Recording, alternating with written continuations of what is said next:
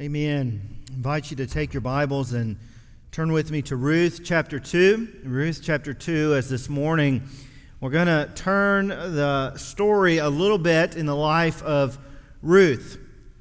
How wonderful it is to sing about God's overwhelming grace. Grace that is greater than all of our sin, all of my sin, and all of your sin, and all of our sin put together.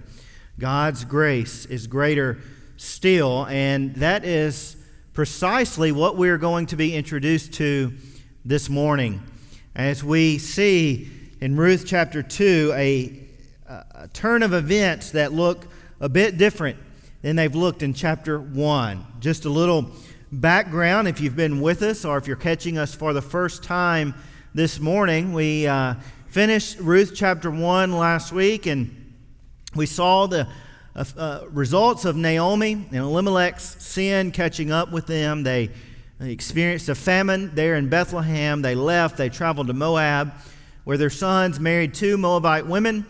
And then Naomi experiences the death of her husband, Elimelech, and her 2 sons. And she's left with her 2 daughter-in-laws, Ruth and Orpah. And she gives them a decision as she hears, after 10 years, that there is bread back in Bethlehem, the house of bread, God's promised land, His place of provision. Though they've traveled outside of that, Ruth experiences word that God is providing for His people in Bethlehem, and she's going to travel back. But she gives her daughter-in-laws awful advice. She says, you go back to Moab. Go back to sin. Go back to the place where you were raised. And when that sounds like good advice, but really it's awful advice. She's not telling them just to go back to their family. She's telling them to go back to sinful Moab. Instead of journeying to the place where they would experience God, Yahweh God, and God's provision, she says, go back. And we see Orpah having a lot of emotion, but she chooses to go back to Moab. Emotion in worship does not mean we're following God. You can have emotion, but your emotion better lead you to cling to God, and that is what Ruth does. She clings to Naomi. She tells Naomi, where you go, I will go. Your people will be my people. Your God will be my God. Where you die, I will die, and there I will be buried. Ruth's declaration was not just faithfulness to Naomi, it was faithfulness to God.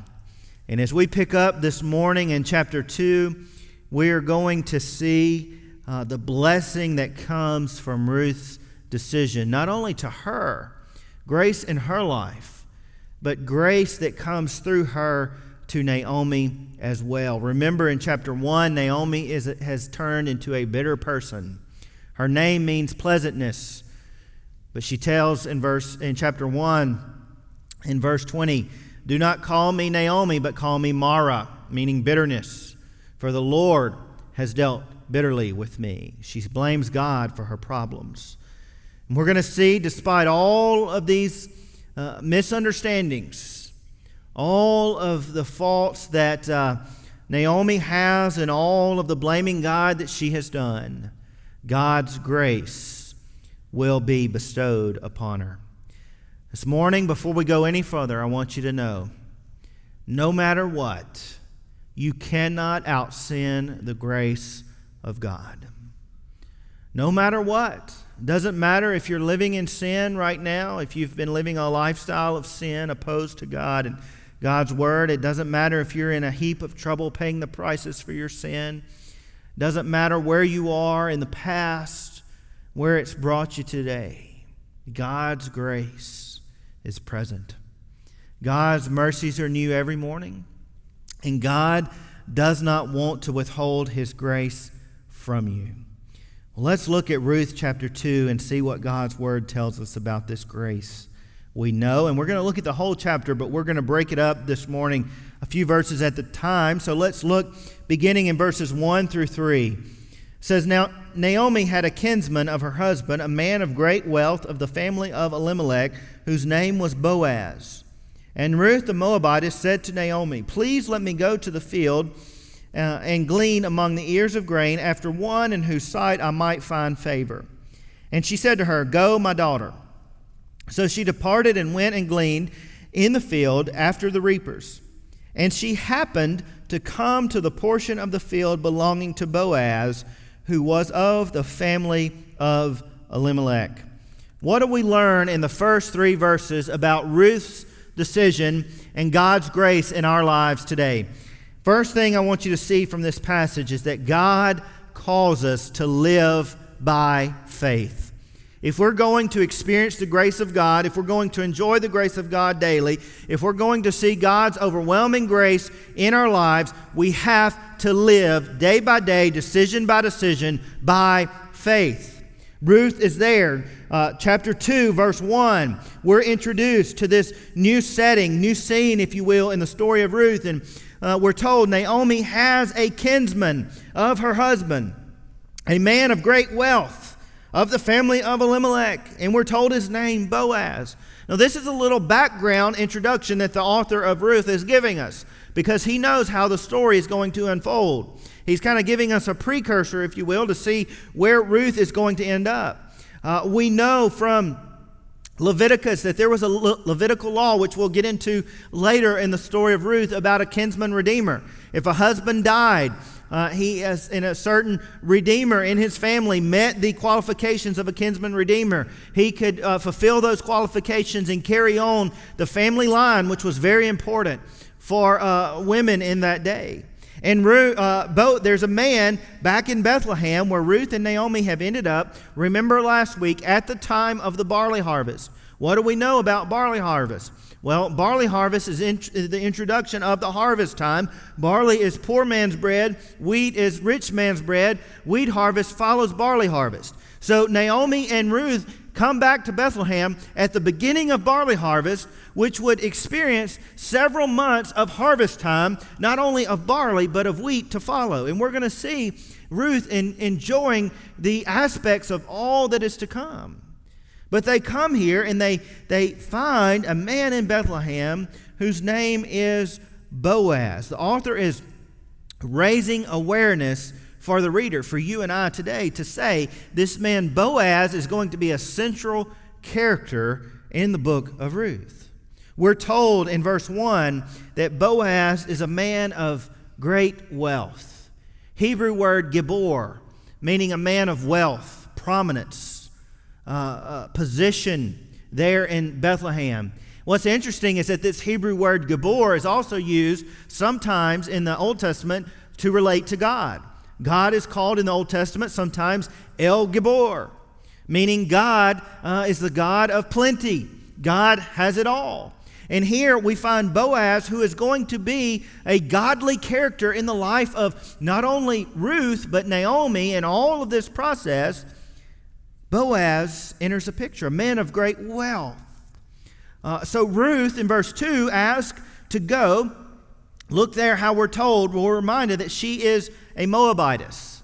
And we're going to see this often in chapter 2 as Ruth is introduced, as she's labeled. That phrase, Moabitess, cannot escape her. The author's reminding us of who Ruth is.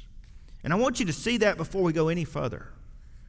A woman in Hebrew circles that would be looked upon as unworthy to experience the grace of Yahweh. Outside the family of God. Outside the people of God. She's not an Israelite. She's a wicked Moabitess.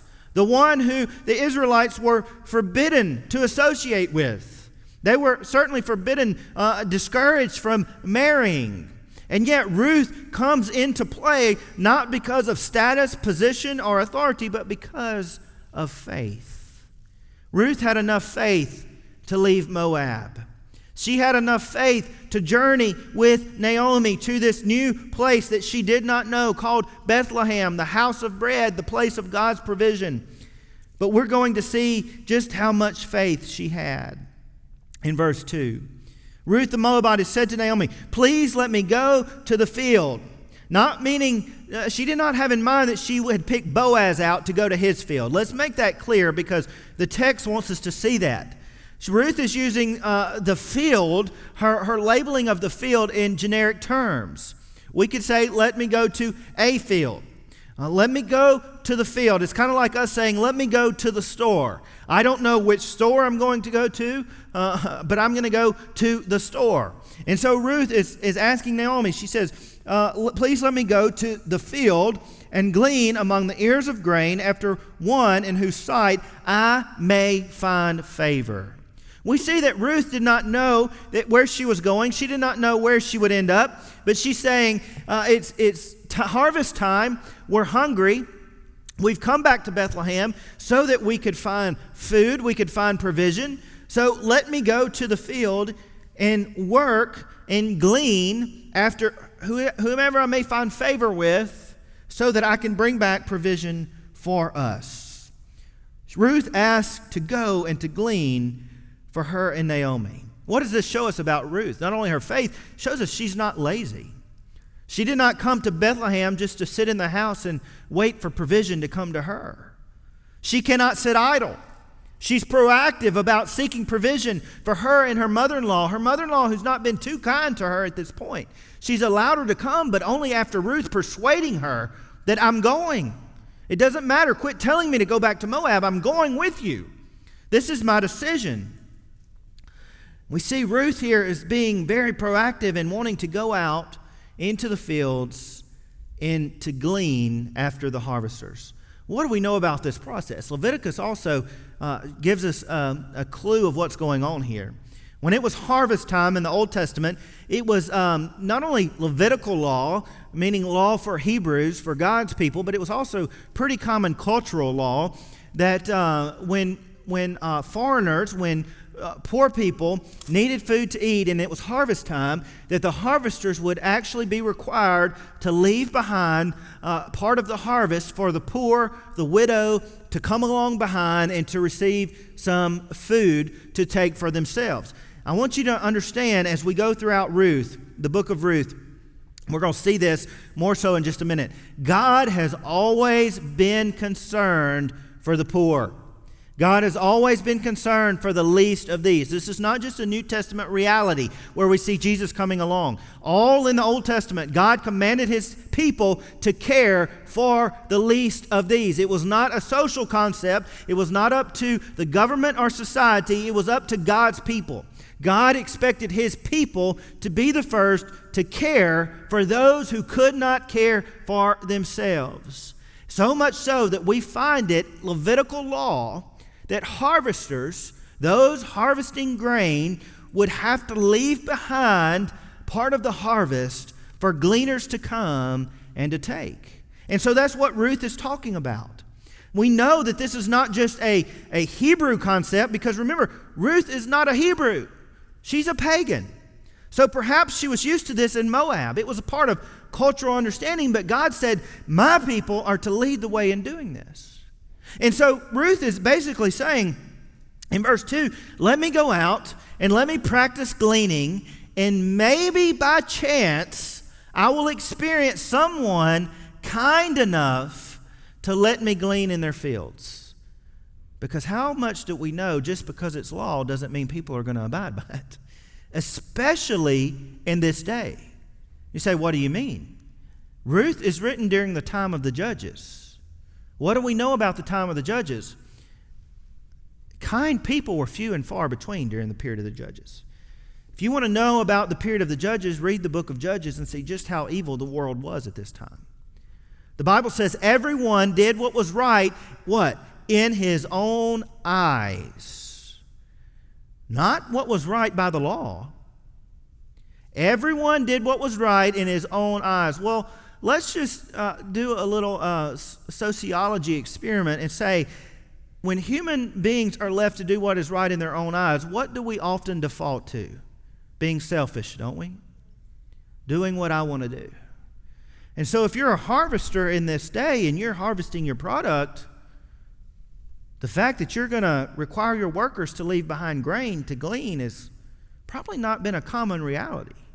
It may have been law, but human nature, especially during this period of life in the history of Israel, is everybody was doing evil. They were doing what was right in their own eyes. So Ruth is saying, maybe by chance I will happen on a field where some kind soul will let me glean just a little bit so that we will have food to eat.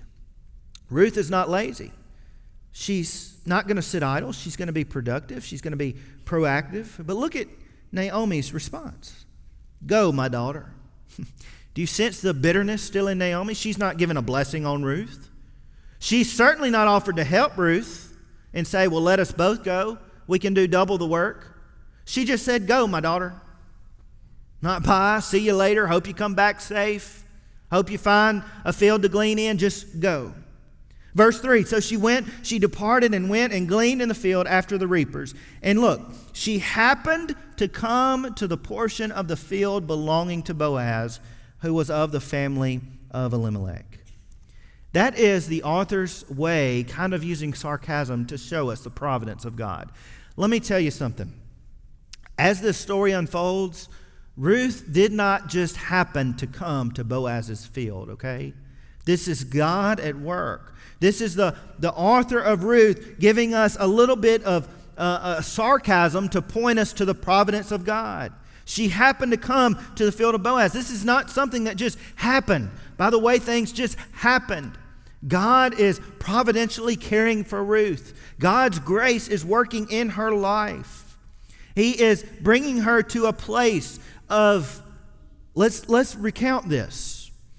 She set out to find a place to glean, someone who would be kind.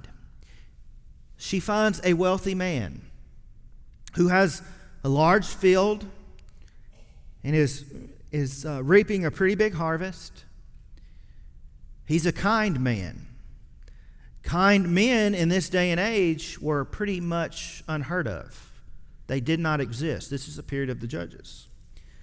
Not only is he a wealthy man, a kind man, but he's Boaz.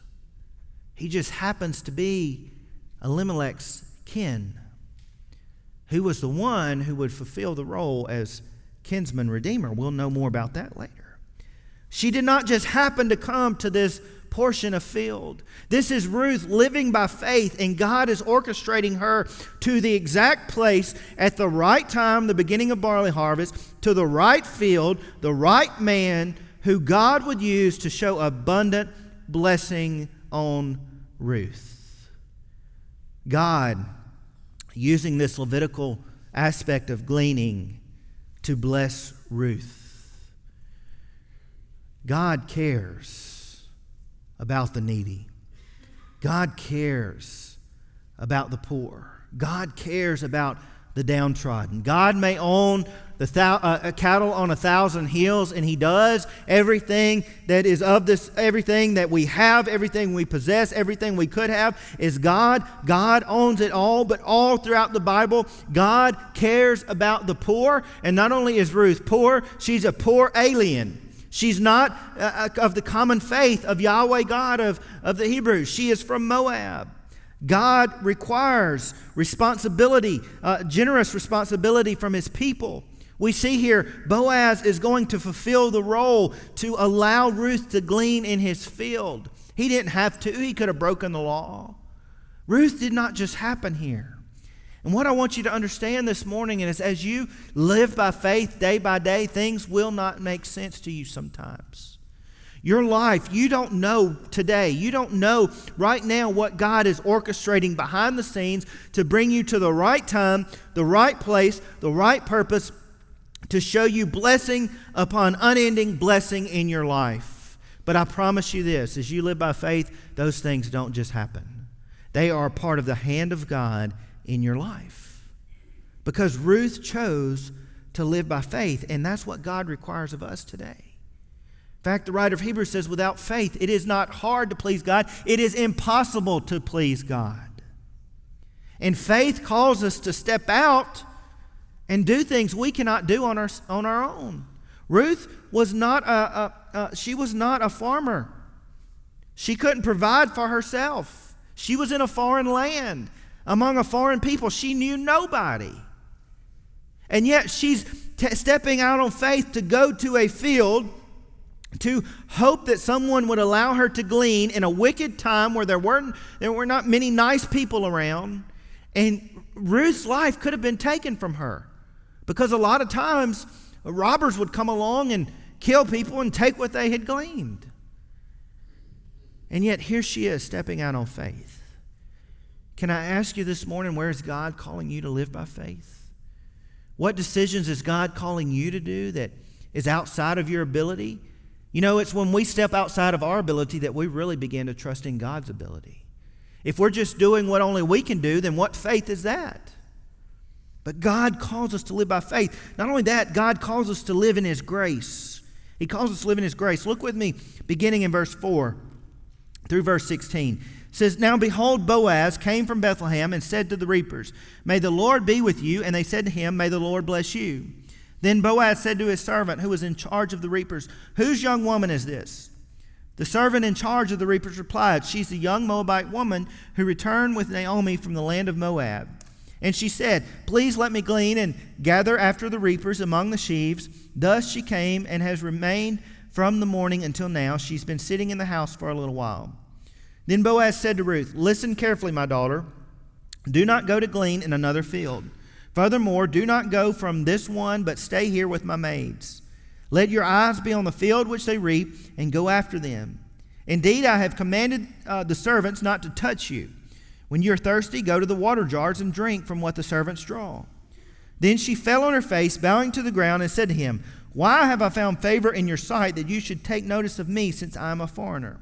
Boaz replied to her, "All that you have done for your mother-in-law after the death of your husband has been fully reported to me, and how you left your father and your mother and the land of your birth and came to a people that you did not previously know.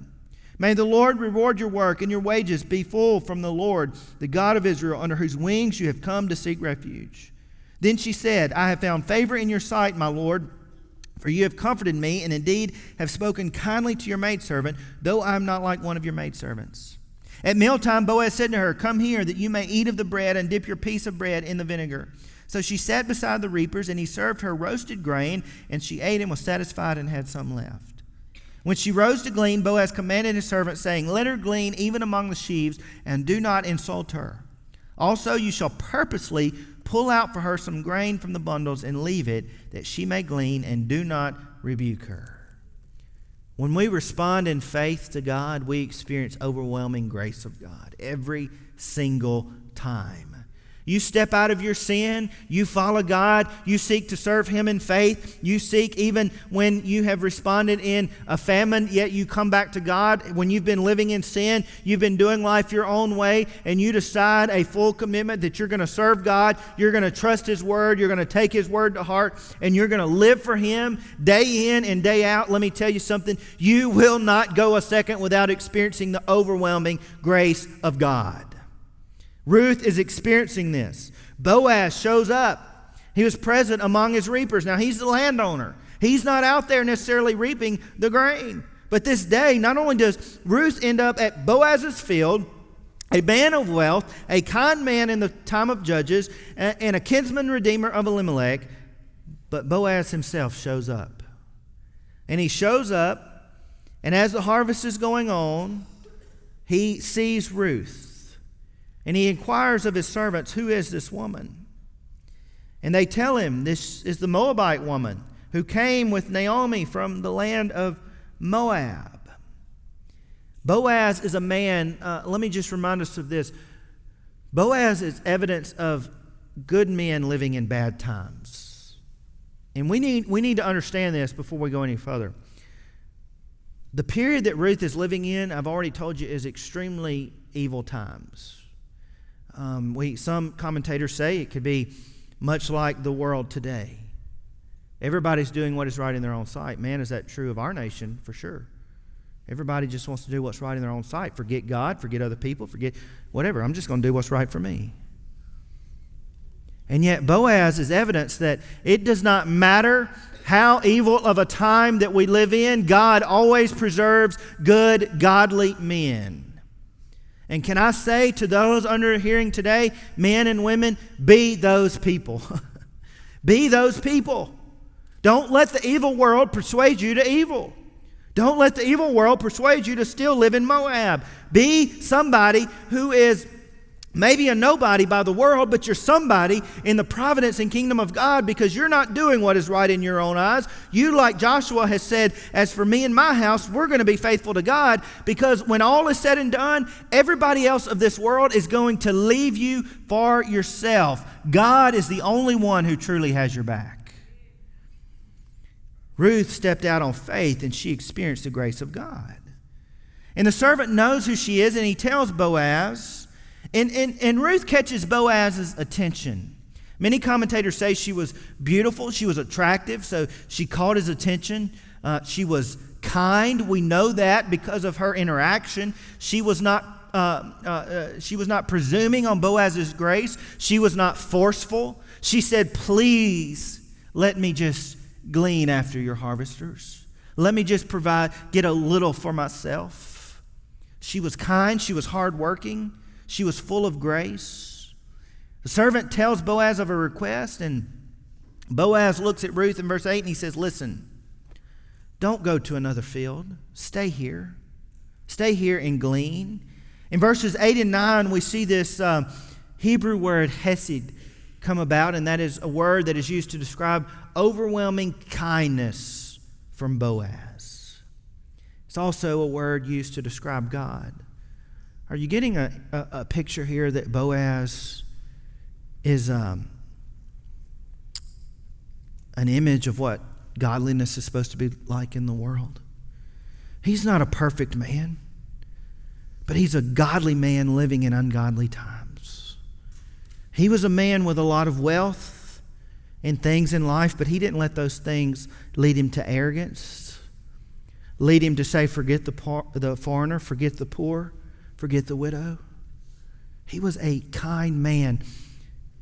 I believe kindness is a lost art in our world today.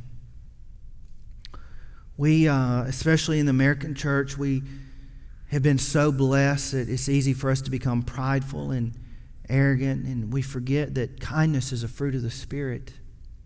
God calls us to be kind people, and Boaz is certainly a kind man. We need more men like Boaz in the church and the world today. He looks to Ruth and he says, "Listen, my daughter, don't go glean in another field. Don't go from this one. Stay here with my maids. Let me provide for you." He's offering her not only provision of barley, but protection. "My servants will protect you." And then he's providing her with water when you get hot. Go to the water jars and let the servants draw for you water. Now that's a strange thing in and of itself, because in that day the women were supposed to go draw water for the workers. And Boaz says, "No. You might be a Moabite, you might be an alien to this land, you might be poor, but I see you as somebody. I see you as somebody. When you certainly glean, they're going to find protection here, but when you get hot, go, let my servants draw water for you." Then he invites her in at mealtime and shares a meal with her. All of this is unheard of. It might sound culturally acceptable for us, maybe for a really kind person, but in this day and age, this was rare. And Boaz is being extremely kind to her. And she says, "Why are you treating me this way?" She fell before him, and he said, "Well, I heard reports of all the faith you've shown, how you've dealt kindly with your mother, and how you've sought protection under Yahweh's wings." And Ruth realizes how undeserving she is, the grace that Boaz has given her. Oh, how this reminds us of the grace God has shown us. You and I, all alike, are just like Ruth coming to a foreign land. We don't have anything to offer. We are like poor beggars. And we come and we experience, when we see the grace of God, we experience grace that is unmeasurable. And if God's grace does not lead you to fall on your face and say, "God, how could you love me so much? God, how could you forgive me so much? God, how could you be patient with me so often?" then something is wrong with our theology. Something is wrong with how we practically live in life. And we need to have a response like Ruth had before Boaz. We need that response before God and fall on our face and say, "I'm unworthy. But God, I trust your provision. Your grace has been bestowed upon me, and it is totally captivating me. But Lord, you are worthy. Can I ask you this morning, have you experienced the grace of God? Grace that saves you, grace that meets you in your sin. Let me tell you something. If you're here with us physically, if you're watching some other means, it doesn't matter who you are, and it doesn't matter what you've done. God's grace is there. God's grace is there. God does not show more grace to someone who is, or a different kind of grace to someone who's been raised in church and lived a, quote, religious life all their life, and someone who has done the worst things imaginable. We all need God's grace, the same kind of grace and the same amount of grace. No sin is worse than any other sin. Sin is sin, and Jesus died for it all. We're all equal in God's sight. And so it's time we start living like that as people of God. And no matter what we've done, God's grace is here today. But if we're going to be saved by it, if we're going to be changed by it, we have to receive it. We have to trust in it. Just as Ruth received Boaz's grace and she gleaned in his field and she trusted his provision, we've got to trust the one who has done what you and I cannot do. God has worked through a generous and kind man. And by the way, that's what the Bible calls us to be as children of God, as we trust God's grace and live by faith. God wants us to be kind people like Boaz, and He wants us to be generous people like Boaz. It was not God's plan in the Old Testament for the government to take care of the poor. It was God's plan that God's people would take care of the poor. That the church, if we want to say in modern age, would be the first, leading the way to meet the needs of the community and society. God is the best caretaker possible. And God's people, when we follow God's plan, are called to be generous and care for those who need help. You don't have to be wealthy to be generous. You have to be generous to be generous. And God can take whatever you have and can multiply it more than you ever could. Be like Boaz. And live in God's grace. Live by faith. Lastly, live in hope. Look with me in verse 17. So she gleaned in the field until evening. Then she beat out what she had gleaned, and it was about an ephah of barley. She took it up and went into the city, and her mother-in-law saw what she had gleaned. She also took it out and gave Naomi what she had left after, and she was satisfied. Her mother-in-law then said to her, "Where did you glean today, and where did you work? May he who took notice of you be blessed." So she told her mother-in-law with whom she had worked and said, "The name of the man with whom I work today is Boaz." Naomi said to her daughter-in-law, "May he be blessed of the Lord who has not withdrawn his kindness to the living and to the dead." Again, Naomi said to her, "The man is our relative. He is one of our closest relatives." Then Ruth the Moabitess said, "Furthermore, he said to me, 'You shall stay close to my servants until they have finished all my harvest.'" Naomi said to Ruth, her daughter-in-law, "It is good, my daughter, that you go out with his maids and that others do not fall upon you in another field." So she stayed close by the maids of Boaz in order to glean until the end of the barley harvest and the wheat harvest, and she lived with her mother-in-law. If we respond to God by faith, we experience God's grace. In church, it gives us hope that it's not of this world. Ruth goes back to Naomi. She takes what she has gleaned, and this, perhaps this amount that we're told, an ephah of barley, makes no sense to her. But let me tell you something. This amount came back to Ruth and Naomi, and it was about enough for the two women to live on for a week. Pretty good amount. And we know Ruth stayed and she gleaned during the whole barley harvest and the whole wheat harvest, period of months. And if she equaled this same amount, which would have been likely day after day because of Boaz's generosity, this would have been enough barley and wheat for Ruth and Naomi both to live on for almost a year. A year's worth of food for Naomi and for Ruth. Grace led them to hope. Their circumstances are now changing. Chapter 1, Naomi was a bitter woman. Now she's a blessed woman. She's saying, "Blessed be this man who has dealt kindly with you. You see this? Naomi has moved from bitterness to blessedness. She introduces Ruth to the fact that this man is going to be their kinsman redeemer, and they have no idea the amount of blessings that are in store for them, but they're getting a little taste of it. When you trust God at His Word, when you stake your life in faith on His will, when you come back to His will and you live in the center of His will, God gives you hope. You find His provision there. You find His grace, His faithfulness there. You trust His promises. And God gives you hope that this world cannot give. When I say I hope in God, it doesn't mean that like I say I hope it doesn't rain today. I have no control over that. It might not. But when I hope in God, the Bible says that is a sure hope. When I say I hope in the fact that Jesus is coming back again, I know Jesus is coming back again.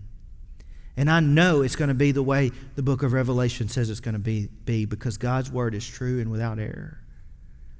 And this hope now that grace and hope that Ruth and Naomi have experienced is something that has been beyond their imagination, but they have seen unending kindness in Boaz in the midst of a wicked, wicked world. And yet there's still hope. Friends, can I tell you today, we might live in a wicked, wicked world, but there's still hope. Don't you dare get down. Don't get discouraged. Don't get defeated. Don't live like the world lives. Don't dabble in sin because everybody else is doing it and you think, well, Jesus hasn't come back yet. He's not going to come back in my lifetime. Don't worry when hard times come your way. Trust God. Put faith in Him. Let the faith that you read about and that you pray for begin to become sight when you have to practice it. And Jesus said, if we have faith just as small as a mustard seed, then we can move great mountains. Don't get down and out on the way this world is going. The way this world is going is all testament to the fact that the Bible is true.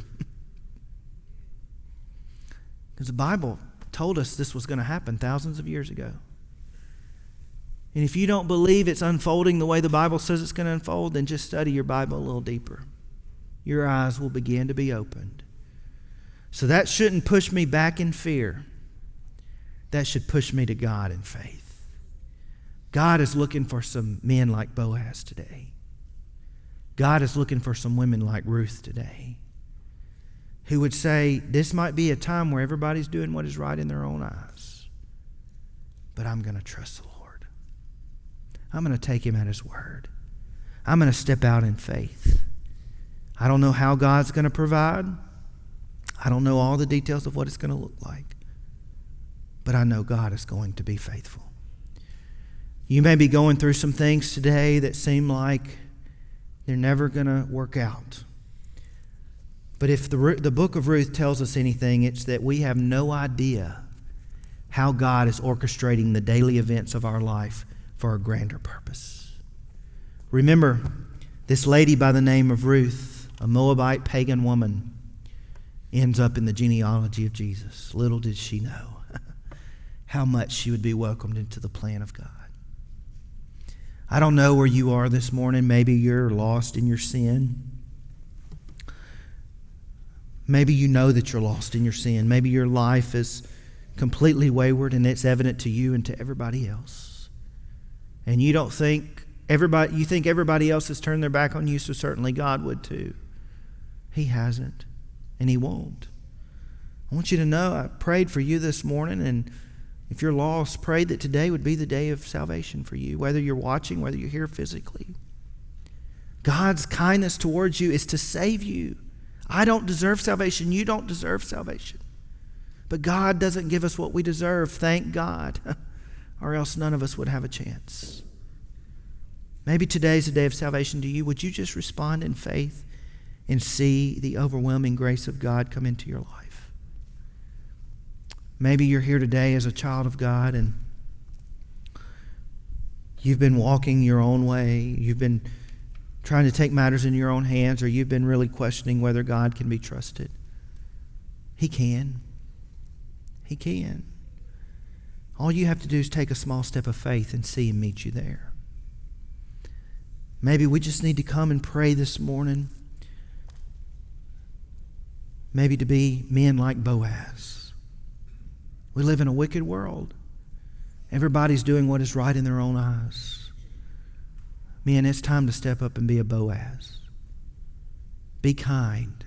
Be gracious. Stand on the truth of God's word. Let God use you.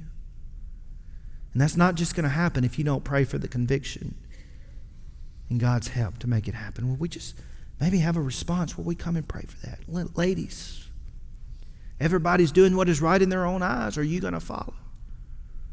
Or are you going to be a Ruth and say, I'm going to leave Moab behind. I'm going to step out on faith. I'm going to trust God, and I'm going to give Him the glory by how I live my life, by how I carry myself, by how I live in faith. Would you just come and pray, maybe for conviction, because that too is not going to happen if we don't ask God daily to equip us.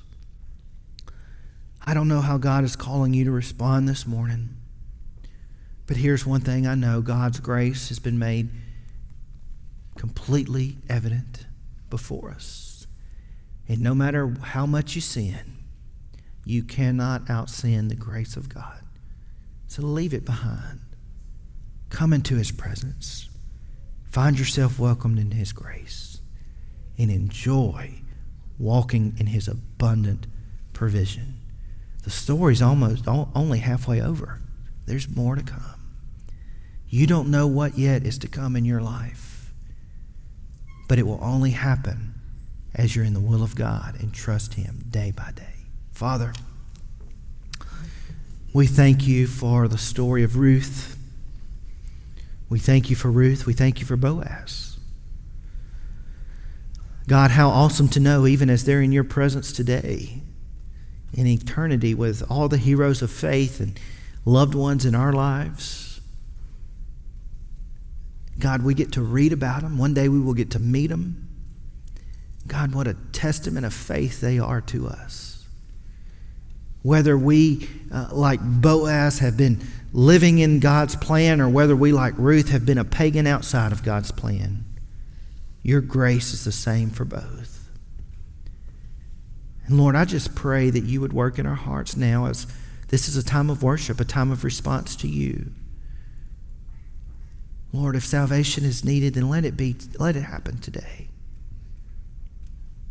God, maybe we need to come before You and pray for conviction to be a Boaz, to be a Ruth. God, just to say thank You for Your grace. God, wherever we are today, don't let this time pass us by without honoring You and giving You what You're calling for in our lives. Lord, we love You, we trust You, and we ask it in Your name. Amen.